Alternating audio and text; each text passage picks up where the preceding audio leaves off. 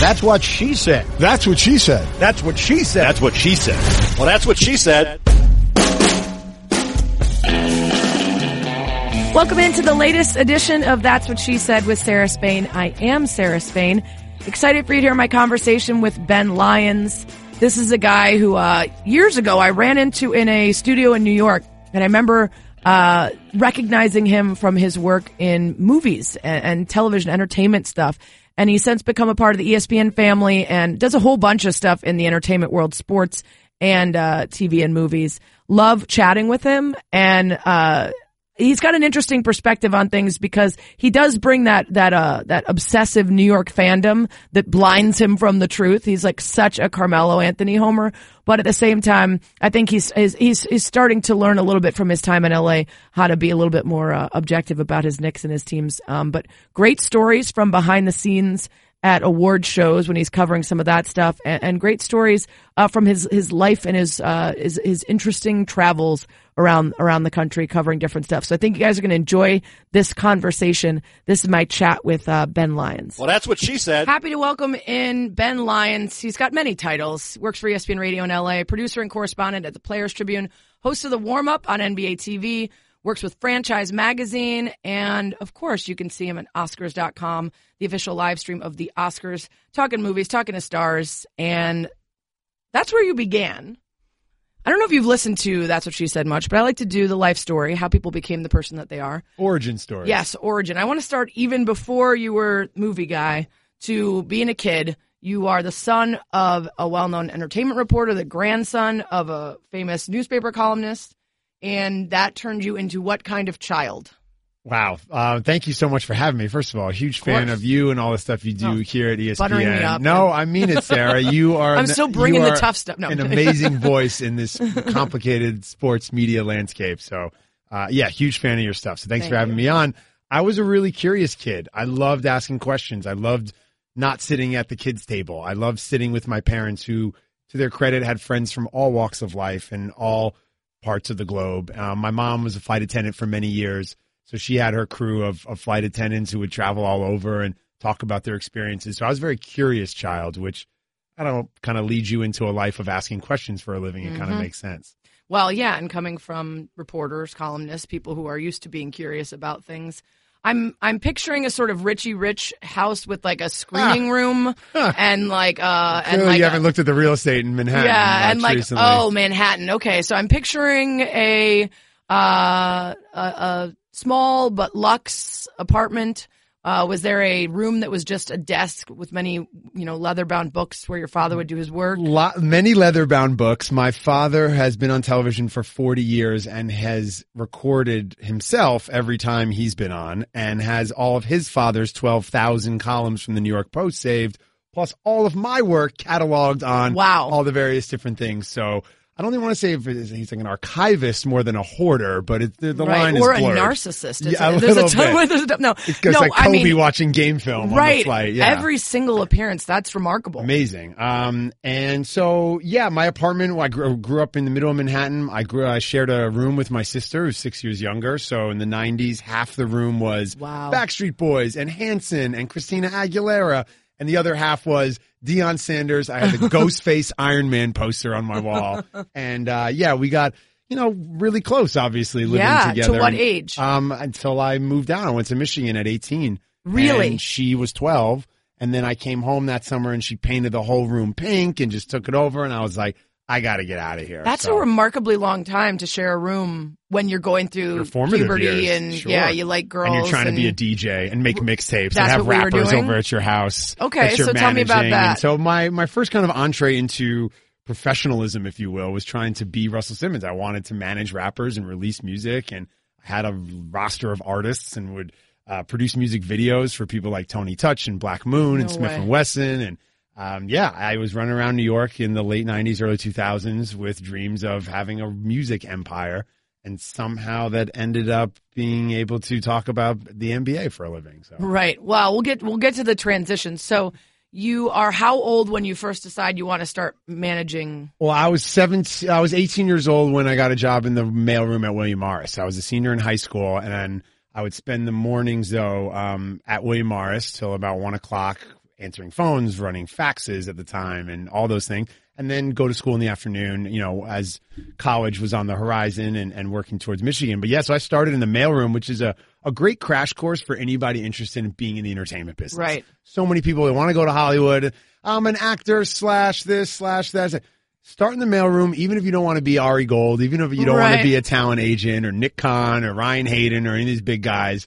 Go learn the business, learn the language, learn how deals are done. And those were really, really interesting years in interning at William Morris. So I did that in high school and then started managing rappers then as well, and was during that senior year. Yeah, I put on. How did you meet them, and why were you? So why do you think you were so into the hip hop? Into hip hop. Well, being from a well-to-do family in Midtown Manhattan, going to the oldest private school in America, why was into hip hop? Because it was the soundtrack to my childhood. I grew up in New York in the '90s, which gave us Nas's first album and Biggie's first album, Wu-Tang albums, and it was a real golden era in the genre's history, and I was at the center of it. And when you're 16, 17 years old, all you want to do is touch the culture. All you want to do is wait on outside of Coconuts to meet the firm. And, oh my God, I got Eric Sermon to sign my 12-inch record. I was really obsessive and into it. And I think there's something too, when you're not from the culture necessarily, you want to learn as much about the culture and dive headfirst into it, right? So obviously as an outsider looking into hip hop culture, I was enamored with all of it. Right. And I had a senior project at my school, collegiate. They realized once kids got accepted into college, they kind of checked out. So they gave us projects that we could pitch to keep us engaged throughout the year that would hopefully lead us in the direction towards our careers. I have a friend who ended up becoming a restaurateur. His senior project was a food festival that he curated. I have another friend who became a very successful dentist in Dallas. He interned at a dentist's office, his senior project. I put on, at the oldest high school in America, a hip-hop appreciation day. This is actually the oldest high school in America. Yes, collegiate was founded in 1628, about 150 years before America. Oh, very stuffy. So we got a hip-hop concert. Yes, and my cousin Ricky from Westchester grew up with a guy named Drew Ha, who runs an independent record label called Duck Down Records. I knew who Buckshot was, Smith & Wesson, OGC, Helter Skelter. All these names mean nothing to you, but to me, they were my superheroes. And I called my cousin Ricky, asked him to set me up with Drew, and these guys, to their credit, came to my school and performed and spoke to the kids. Did you pay them? No, I didn't. And that was something that I learned from that whole experience, is that you can offer your enthusiasm, you can offer an audience, you can offer so much more than just writing a check and getting someone to do something. I had Elliot Wilson, who at the time was the editor-in-chief of XXL Magazine. He came and spoke. I had breakdancers, graffiti. I just dove right into it. Got an internship with Duck Down, the record label that came, and that's how I kind of began my career in media, producing, and just being around, people in the arts and that whole world. Were there teachers and or students at the school at that concert that were remarkably awkward and or not at all interested? Or were there ones that you were like, you didn't know that your teacher was a hip-hop head and all of a sudden they're, all the words? Yeah, Dr. Clark, who is, an expert in all things American history and has been teaching at collegiate for 40-odd years. Oh, it's Second Steel. Nice to meet you guys. Right. Oh. But my advisor, Mr. Smith, who was a student at the school, from the culture, he's a big hip-hop fan. He knew my intentions were, what they were, and was real supportive of me doing that. And we stay very close to this day. It's really cool as you get older and your teachers from high school start to see you as a peer. As a real human being. And then you can almost really realize connect that they're human beings as well. Right, and you're like, oh my God, I wish I knew this when you were teaching me Dante in 8th grade. Exactly. That you were a real dude. So, So you get to Mr. Michigan, and you are, what are you studying there? I was an English major at Michigan. I learned that if you could read or write, you could probably do whatever. Right, agreed. That's what I was. So. All right, so you're an English major, and are you interning in the summers for Duck Down? So my freshman year, I went to Michigan and I came home and I actually got a job at Def Jam Records. I worked, my dad's hairdresser at NBC was Angie Lorenzo. Okay. Her brother was a guy named Irv Gotti. Irv Gotti discovered DMX, Ja Rule. He ran Murder Inc. at Def Jam. So I got an internship through that somehow. This is like 2000, 2001. So Ja Rule and J-Lo, it's like the biggest record of the summer. Yep. I drove through Harlem in a giant Ja Rule wrapped van handing out J-Lo CDs. I used to run trees for, I don't even want to say how many different rappers that I would have to go downstairs and deliver a manila envelope to a guy named Uwap who would drive it to who knows where. So I was just in this world. I was at Def Jam and Rockefeller, like right when that whole movement was really happening. So that was my summers. I'd go, and then I'd be the college rep at Michigan, right, handing out the new music. Yeah, and when you're I actually did that for Aware Records, which is very different. It was like Train and Five for Fighting, discography, and John different. Mayer. But I was still trying my best repping the new music. Okay, so you then. How long you left Michigan early? I did 2 years at the University of Michigan. I was on the radio station there sometimes late at night playing hip hop and talking. And I wanted to just get going with my career. And while Michigan's an amazing university, it's isolated from the world I grew up in, and it's small from the world I grew up in. I grew up in New York City in the private school system in New York, so you're a phone call away from anybody, and you can really hustle and find your way. And I was kind of done with the frat stuff and the drinking and after you kind of done it all. So I wonder, so there's this, I think children of very successful and well-to-do parents are often either they do nothing, they're not motivated, they don't feel any impetus to find their own life and their own work because of that, or the opposite, where they grow up really fast, partly because they're exposed to all this stuff. And then in New York, doubly so, because, kids who grow up in New York are like 35 by the time they're 12. They've got like a cell phone and they've got an agent and they call their driver and whatever else.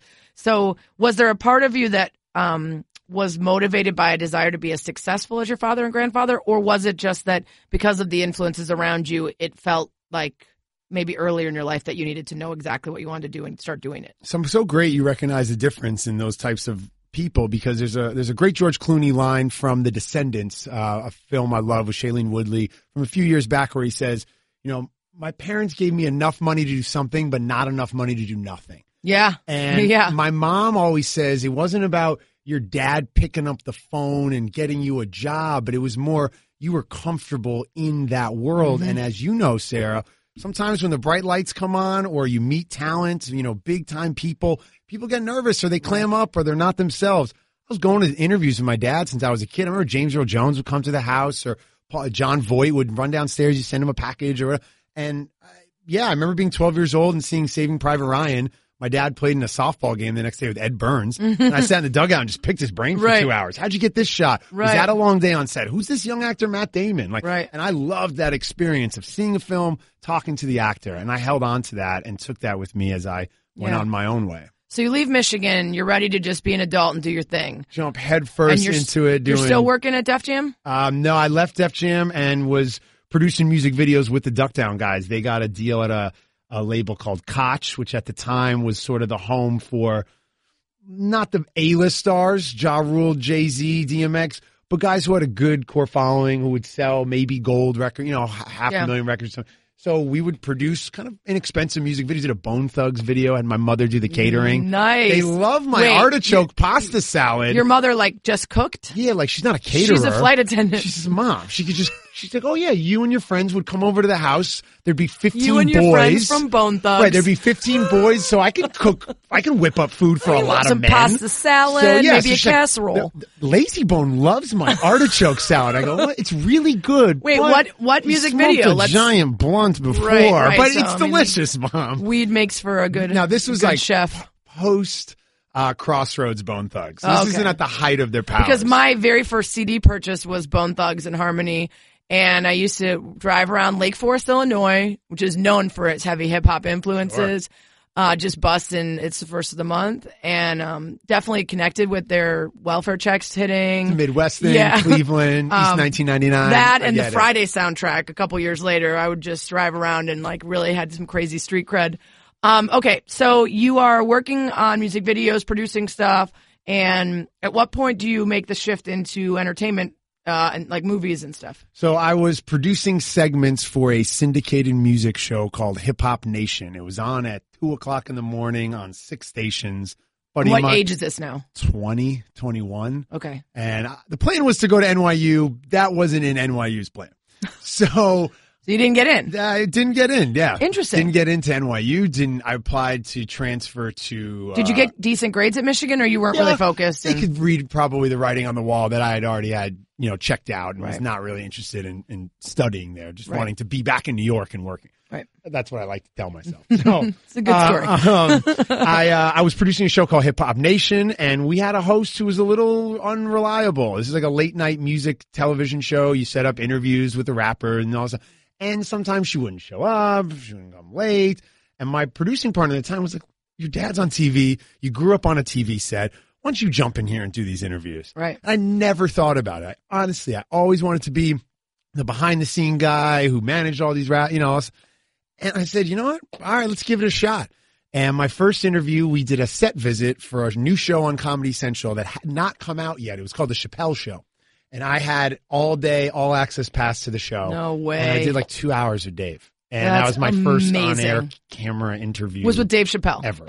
What a So okay, kids, everyone listening, all you need to do is grow up with a really successful dad, drop out of school, do some music videos with Bone Thugs, and you're set. That's how you make it to sports. And I was trying, we were trying to get our music videos played on MTV at the time, and I made a little hosting reel from being on set, being around different artists, and I got it to a friend who worked at MTV who ran it up the food chain, and they had a movie show called Your Movie Show, and they cast me opposite Suchin Pak, and they sent me to LA, and here I am again. Yeah, I grew up around it, but now this is like a job. This is real. And the first 3 half-hour sit-downs were Jack Black, Will Smith, and Angelina Jolie. This is like 04. Wow. And I was like, and this is a valuable lesson that people can hopefully take something from. I didn't know. I'm going out there for MTV. It's my first time in California without my parents. I'm so excited. Yeah. Oh, MTV, you want me to ask these questions? Sure. Whatever you say. Hey, and it wasn't me. It wasn't my voice. It wasn't my words. And it was a valuable lesson for the on-air, talent out there that might be listening, or people who have aspirations for that. You're yourself out there. So you're going to have people in your ear who are going to want you to say something or do something. And if it's not from your heart, then it's going to come off as inauthentic. And guess what? That movie show didn't get picked up at MTV. I worked there 6 months and then was back to square one. So definitely taught me a lot of, if you're going to go out there and put yourself out there, be yourself. Right. Speak for how you would speak. Dress how you would dress. Don't try to pretend to be somebody you're not, because it's not going to work out. Get it, for sure. Transparency, authenticity more so than ever. Absolutely. Because people see real celebrities on social media now the way they didn't, and they also know that they're getting advertised to all the time under the guise of content, and it's really an ad. And so they're looking for that, and they're aware of when they're being played. And so I always talk about being genuine, being transparent. It's so much easier to tell now than ever before when people aren't. As a talent and who does interviews or has to read stuff, where they say, hey, why don't you do it once try our this. way? I'll be like, I would never say that. Yeah. Right, but just try it our Those way. Are not and my then words. do one for you, and then we'll figure it out later. Right. Okay. Right. Yeah. Okay, so do you head back to New York? Let's see. Yeah, I was in New York running around for a little bit, and then I pitched NBC an idea for a show called Movies with My Dad, and it would be the two of us reviewing movies. He's in a suit and tie, I'm in a hoodie, and we're arguing over pop culture and movies and stuff. That kind of morphed into a segment on MSNBC. They had a movie show on Saturdays, national show, and they'd split the screen and put us both on, and I'd be in a tracksuit, and and so I moved to LA. I said, I've always wanted to live in LA. I'm 22, 23 years old at the time. Let's give it a shot. All my buddies from college are from out there. And I had this little MSNBC credit, so I would go 6 a.m. every Friday. I'd drive out to Burbank, do my little hit for a couple $100, and that was it. And then that got me a meeting at the E! Channel, which I went into, Sarah, kicking and screaming. Really? I'm not the gossip dude. Right. I don't care about these reality stars. I don't watch E! I go in there, and luckily there was a guy named Bob Lifton who was an executive producer. He'd come from SportsCenter, Access Hollywood, big Chicago guy. Nice. Bears. You guys are, speaking the same language. And Bob just gave me a shot to be myself on a show called The Daily 10. I worked with Sal Masekela and Kat Sadler and Debbie Matenopoulos, and that place changed my life. And I worked at E! for 6 years and got to interview every star on the planet, and got to go to Dubai and to Australia and to China and to Israel with Rihanna and just have crazy adventures. And like I said, I went into it kicking and screaming. And again, another valuable lesson of you make opportunities your own. They gave me a segment once a week. I turned that into a 6-year job and now a 10-year plus career. Right. So you make those opportunities your own. And yeah, that's sort of where we are in the timeline there. Got on the E! Channel so now in you're 06 maybe. 27, 28. Mm-hmm. You are working at E! still, and you add on the At the Movies show. Yeah, At the Movies, the old Siskel and Ebert show was casting, and I at the time, was really deep in covering film, and I worked at E! But I used that again, making an opportunity. I like to think for the most of it of saying, okay, I know I have to go and interview Ben Affleck for Hollywoodland, but I'm going to stay because they're offering Bob Hoskins, and I'm a huge fan of Bob Hoskins, and I know that this is never going to air, but I'm doing this for me. Right. And I would get opportunities to be on the jury for AFI in the foreign film category. Nice. And I'd go see German and Hungarian movies at night, and it's just kind of rounded out my film profile. And so they gave me an opportunity to do At the Movies in Chicago, which I did with Ben Lyons. Every week we flew out there. Was also doing stuff for Good Morning America at the time, and the E! Channel had an arrangement with the Hard Rock Hotel in Vegas, so I would be there 3 Saturdays a month for 2 years, doing appearances, sort of. Welcoming everyone to Vegas, announcing our musical performances for the evening. Wow, okay, it's kind of like a do-it-all host. Songs. Right? No, you're inviting friends to come have a drink at the bar. Got it. And so. What a surprise, being serious film critic and nightclub promoter was not necessarily well received by the public. Yeah, so I was going to ask that. This is the point where things get a little bit tougher for you. Sure. You've not had it easy. You've been working this whole time, but you've bounced from opportunity to opportunity, made the most of them, and built upon them. You get that job, which, as you mentioned, it was a Siskel and Ebert gig before. It was this sort of accepted product that changed because the people doing it changed. And there was to the point where people had like a stopbenlyons.com website. Absolutely. No, I got 4 pages in the LA Times on how it was the downfall of American media. Right. So why do you think the reaction was so strong? Was it just that it had been a product that was beloved in its initial iteration and the change was too different? A little backstory that I'll share with you, Sarah. Siskel and Ebert never really got along with my dad. They didn't appreciate that there were other critics out there. They were the first, and in the 70s and 80s, there wasn't a whole industry of film criticism and conversation. There's only a handful of people. Mm-hmm. And they didn't appreciate that my dad was from New York. They thought he was too close to the film industry and being from the film industry and having the relationships he did. So they were really nasty to him over the years. And my dad, to his credit, always took the high road. And when I got the job, I didn't go and kiss the ring. Siskel had passed. Mm-hmm. Ebert had been really nasty to my father for many years. So when I got the job, in hindsight, I probably should have written him a letter. I probably should have said, hey, Mr. Ebert, it's great to follow in your footsteps and to take this role. I never did any of that. And I don't know if that ever soured him or got him to feel a certain type of way about me, but he wrote some really scathing and nasty reviews of my work. And then I said to myself, what are we doing here? This is a guy who's faced tremendous health challenges. Right. He couldn't speak at the time. Yeah. Couldn't walk. But as an institution is beloved by so many people, and here I am taking over his show. So I just kind of focused on the work and did it for a year, and then found out on the ticker on CNN that my contract wasn't going to be renewed. Well, that sucks. Which is that's very athletes and social media. Really just read that I'm no longer a part of the team. Sitting in the program, sitting in the boss's office there in Chicago, and we're having this conversation. It's on the ticker. So then again, another valuable lesson is learned, because the day after I got back from Chicago, when the news had broke that I lost the At the Movies job, and all these bloggers very happy they'd done their job, right? They'd done their job. Took you down. I hosted a Q&A at the Directors Guild with Demi Moore for a short film that she had directed as part of a series called Holly Shorts, a short film festival that was just emerging in LA at the time. And I'm on stage in front of 500 people talking to Demi Moore about film. And I said to myself, they can't take this away from me. Right. I can get knocked down. I can be embarrassed. I can lose an opportunity. I love doing this, and I'm really going to keep doing it. So it's going to change and it's going to morph, but keep going. So I wonder, I'm glad that this came up, because I've been trying to. I had this amazing woman, Sarah Robb O'Hagan, on the pod. She's been the CEO of all sorts of major companies. She's now the CEO of Flywheel, but she's worked at Nike, Virgin. Love Flywheel. That's where they put the score on the board, right? Yeah. And you're like, I can get 28,000 points. Yeah, I love big Flywheel. 28,000 would be aggressive. Whatever it More is. like 260.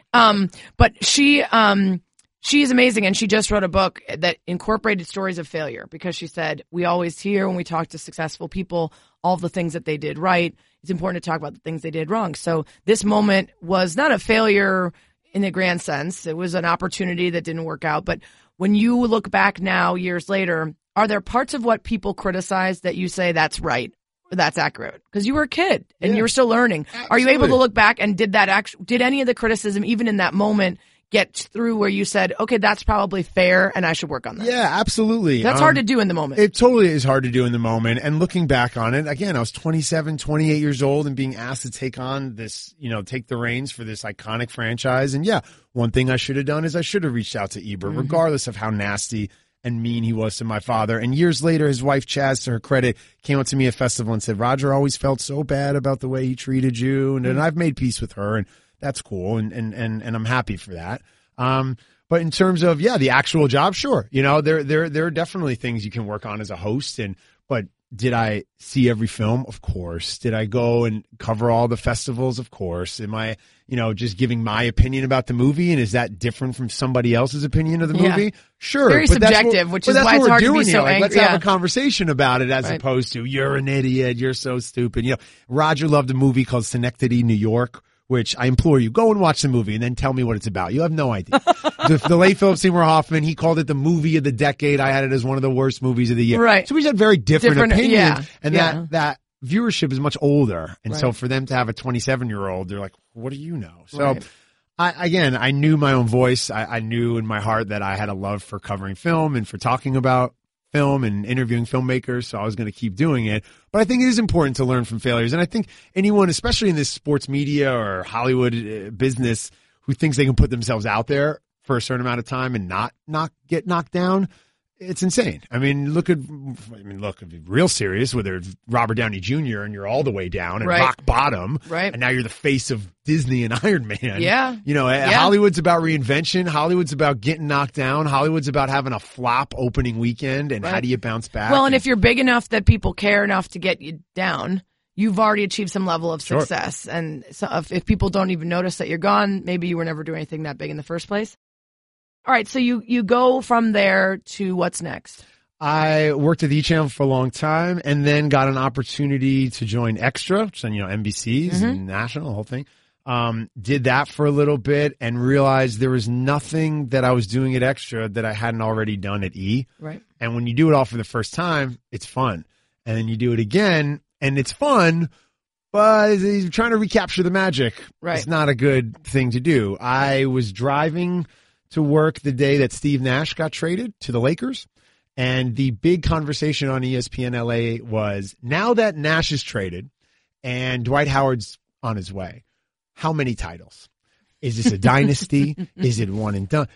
Are we going to get our permit on Figueroa now for the parade? Right. I called in the number, 877-710-ESPN. We're taking your calls. Now let's go to Ben in Beverly Hills. Ben, you're on with John Ireland and Steve Mason. The man's 38 years old with a bad back and scored 12 points a game last year. You guys are all insane. Yeah. And the program director at ESPN LA heard my call. And he said, who's that guy? And they knew me from my days at the E! Channel. I'm friendly with John from seeing him at Laker games. He put us in touch. Mike Thompson, the program director, said, hey, listen, you've been in media for a long time. Don't do a demo and send it to me that you're going to polish and perfect. Tomorrow night, what are you doing from 7 till 9? You want to go 2 hours of sports talk radio by yourself? By yourself? All right, let's do it. Sure, why not? By yourself? End of August.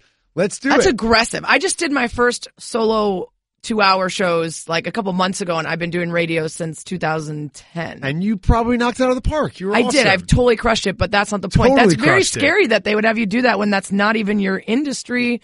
I know you're a huge fan, but just ins and outs, logistically, that's the tough part. So I was like, all right, everybody knows me on Twitter from NBA stuff at the time. I'm a huge basketball fan. It's the end of August.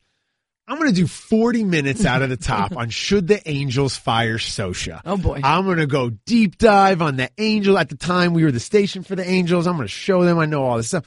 Open up the phones 40 minutes into it. First call. This is Greg in Alhambra. What are the Lakers going to do with Pau Gasol? Right. And I was like, whoa. So again, a valuable lesson learned. You can always talk about the Lakers on Sports Talk Radio absolutely. in Los in Angeles. LA, for sure. 365 You can always days put of the your year. window Lakers flag right before the postseason and pretend like you've been a fan all year. Exactly. I'm not saying Yeah, that from we're all the my flags personal in experience February. from having lived there for 6 years. 1,000%. That's a great call, sir. Where Literally, are the flags in postseason February? comes and everyone's like, "Oh, I love the Lakers." I'm like, Here's all right. something funny too about Laker fans when they call in now. They have to give you their resume. Oh yeah. My mom had season tickets at the Forum. Okay, well, what's your point about Lonzo Ball? Make a point. Okay, so that began my transition you, kind of more like, into sports. Ramona Shelburne and like some other recent guests, you're going to need a two-parter because like there's just too much. And this was like fascinating stuff. But we are just arriving at ESPN, and I have a couple more questions for this iteration. Then we're going to have to do this again sometime soon because I have so much more to ask. But so you start working at ESPN Radio. After that, I actually first met you at ESPN Radio in New York. Yes. We were like both working in That's booths right. next to each other, Yeah. doing shows from there because we were there for other things. Yeah. And I recognize you actually from E because when I lived in LA, I tried to be on E. And I always tell the story of how like I showed up and I think I'm going to be this E personality. And then I realized, and this is not what it is because I know that you did it. But to me, I always summed it up with like, I'm not the person who can be like, you'll never guess what Britney was wearing. Because like, I don't give a and I don't talk like that. And the answer is nothing. the answer is, like this, no one cares. And that's when I transitioned into sports was this realization of who I really am and my natural Finding your voice, sensibility is realizing- not that. Yes. But okay, so you're working at ESPN Radio, and then I'm interested in the Players Tribune stuff because you're a New York guy, Yankee fan. No, not a Yankee fan. Grew up in a household. My father is an iconic Boston Red Sox fan. I mean, he got a shout out on SportsCenter when they won the World Series in 04. Really? The Red Sox So you're Nation. a- This night's you're for a- you. Jeffrey Lyons, Matt Damon, Ben Affleck. Wow. Congrats. We make a pilgrimage to Mecca every year to Fenway. His best friend is Joe Castiglione, the Red Sox radio announcer. So would you say Yankee hater? No, because I grew up rooting for food and shelter. So I couldn't have my father like, this is an awful situation to Right. be in. That's I liked the Bash Brothers when I was a kid and the A's. I liked Frank Thomas. And then the Red Sox thing, Sarah, I'm telling you, it's so deep in our family. We have a home in Long Island because in the 80s he could get Red Sox games on the radio there. So he's really upset. Wow. So that was always his thing. So as soon as I got to LA, like fresh off the plane, Dodgers, let's go. Chavez Really? Ravine. Okay, so I've you're gone all Dodgers in on and the Red Dodgers. Sox? Well, again, I don't think I'll ever be able to watch a Red Sox game without thinking of my father, thinking of my childhood, thinking of going to Fenway. I got hit in the stomach by a Tom Brunansky line drive when I was 10 years old. what? It was during early hitting, which is before batting practice, Right. before they open it up to the public. My dad was really good friends with Joe Morgan, not the Cincinnati Reds one, but Morgan's magic of the 88 summer when he was the Red Sox manager. Okay. So we're there early, 3 p.m. I get drilled in the stomach by Tom Brunansky. The stitches from the ball. Everyone stopped working out. Jeff Reardon, Dennis Lamp, and Roger Clemens jumped the fence. They got the paramedic. My father kept me at the game. We didn't go to a doctor. We didn't go to a hospital. The game went 15 innings till 1:30 in the morning. They were throwing me ice packs in between innings. I was sitting by the dugout. The Red Sox are bringing me buckets of ice to ice my stomach. I'm 10 years old. Jack Clark hits his third home run of the game, walk off in the 15th inning. My mother found out the next day what happened. Ooh. And it's the only time in my life my parents truly had a fight. Like a fight. A fight. You made your kids sit there miserable, hurting What- for 15 what minutes. does it matter? Plus extra hours before the game even started. 10 years later, I'm in a bar in New York. I see Roger Clemens. I've had a few too many. And I'm like, I got hit by the Brunansky foul ball. It's like, oh my God, Jeffrey's son, let me see your stomach. That's crazy. Crazy. So that's my dad's Red Sox fanaticism. Okay, so is your dad still with us? He is, yes. Okay. And he's still seeing movies. And you work for grinding. Derek Jeter. You'll love this. How is this?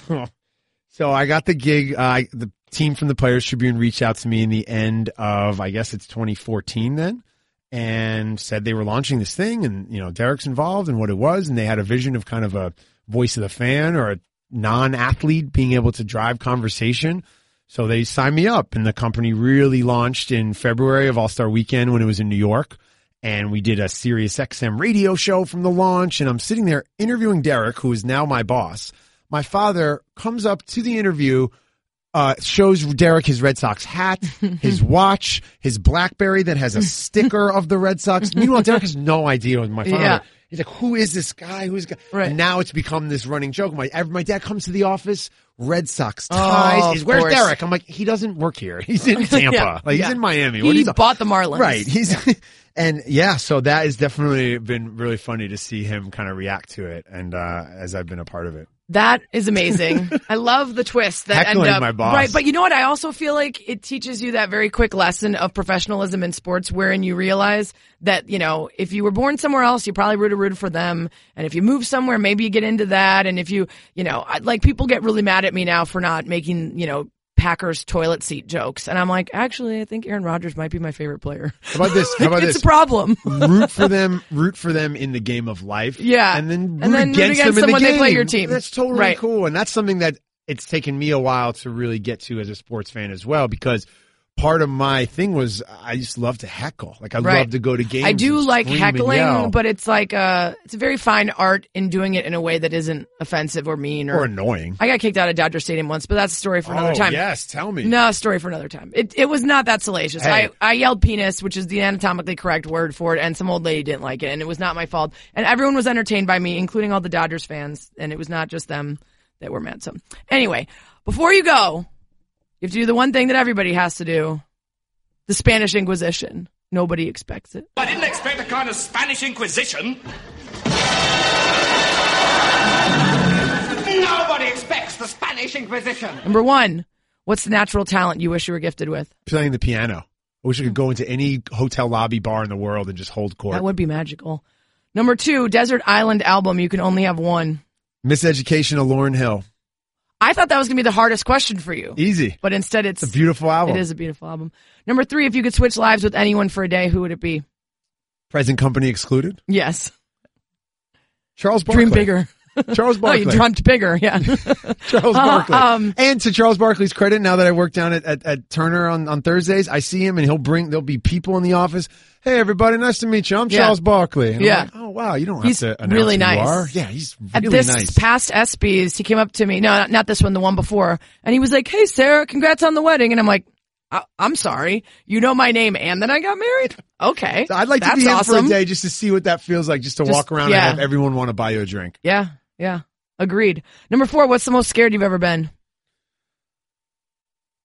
Going into surgery for the third year in a row in high school. I had a staph infection in the bone of my knee in 9th grade, a staph infection in the bone of my knee in 10th grade, and junior year of high school, they told me they'd put screws in my leg, and I was just exhausted. I was like, again. Ugh. Why do you keep getting staph infections? That hurt. That one was a lot. That's like a locker room thing usually. Locker room talk. No locker room talk. No locker room talk. Number five, what would you consider your biggest failure?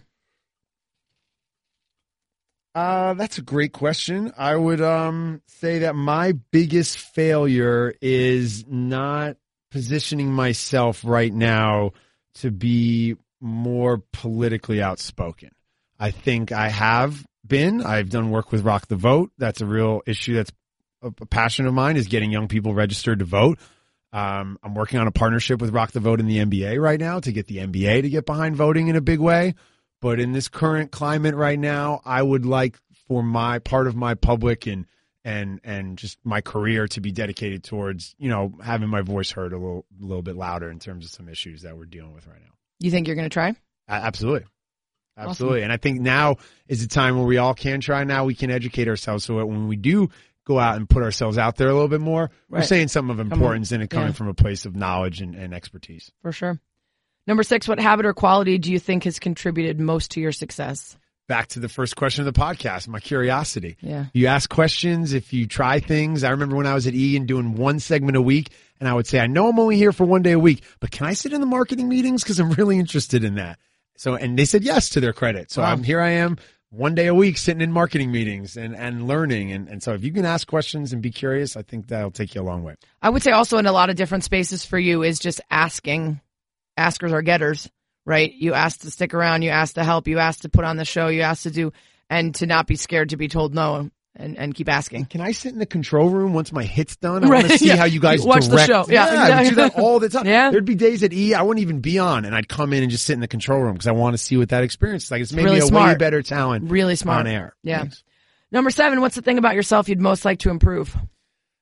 Besides being a little bit more outspoken on some of the stuff going on in the world right now. Doesn't have to be work related. Just be my yoga schedule should be a little little tighter. Yeah, it kind of comes and goes. You more of a hot yoga or you more of a power yoga? Like a good vinyasa flow. Yeah, I don't need the Bikram heat. I don't need all that. But yeah, I need to be a little more consistent with my practice. Have you done much power yoga? I have. I love power yoga. I love power yoga. I live in LA, Sarah. You know what I mean? Oh, that's right. You know, I once my wife teaches meditation. I was looking through Ryan Howard's SB's gift bag, and I was looking at all the stuff in there, and I was like, "Do you do yoga?" He's like, "No." I'm like, "Are you going to use this?" He's like, "You can have it, whatever it is." And it was a year of free yoga when I was poor, and I was like, it was me and the Brentwood housewives at like 10:30 a.m. and I went all the time. It was like $4,000 worth of yoga, and it was just like my deal. And the only other people going, I had a weird schedule at Fox Sports at the time. The only other people were going with these like polished, rich ass housewives, and I was like, man, Spain, the Hollywood years is a series I would like to go down the rabbit hole on. Yes. What if I told you? Right. Exactly. A girl from Chicago. Exactly. I would love to hear about that. Finally, number 8. What 3 words would you most hope that people would use to describe you?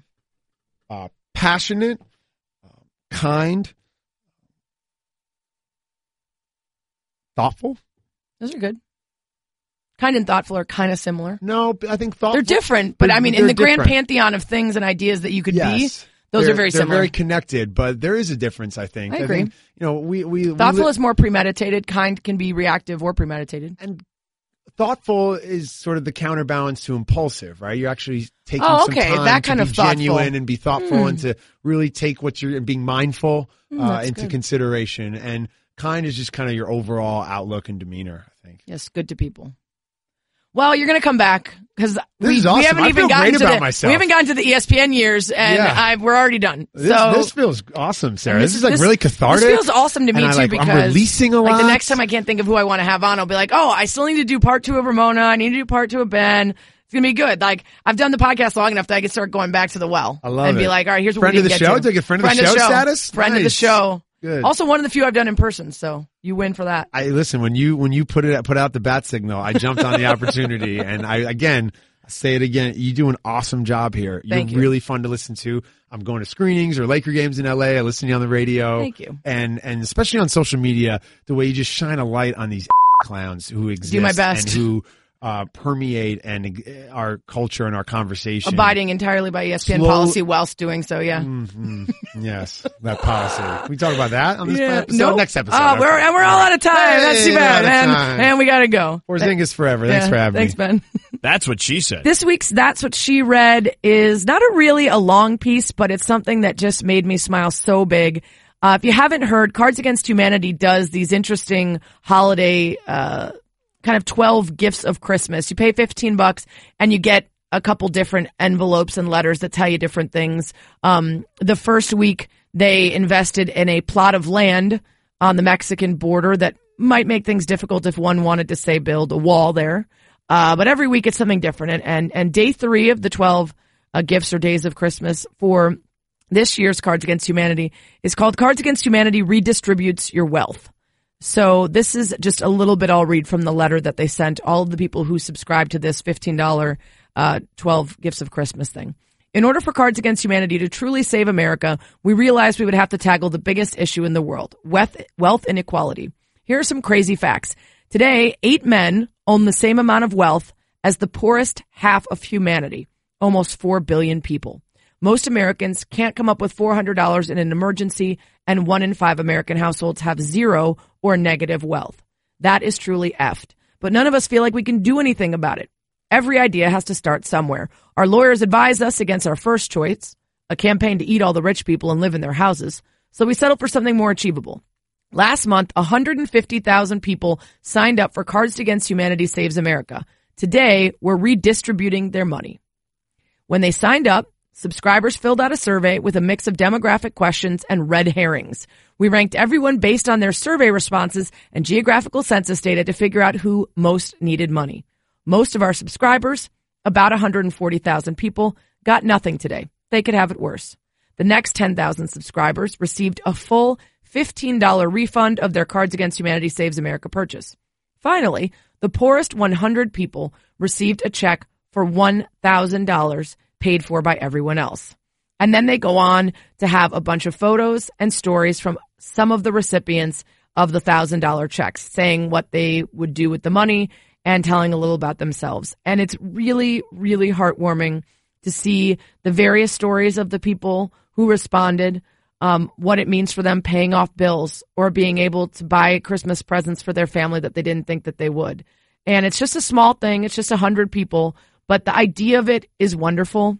And I had friends on my Facebook posting, just got a letter from Cards Against Humanity saying, I wasn't getting a refund and I couldn't be happier about that money going to people who need it. So I thought it was in the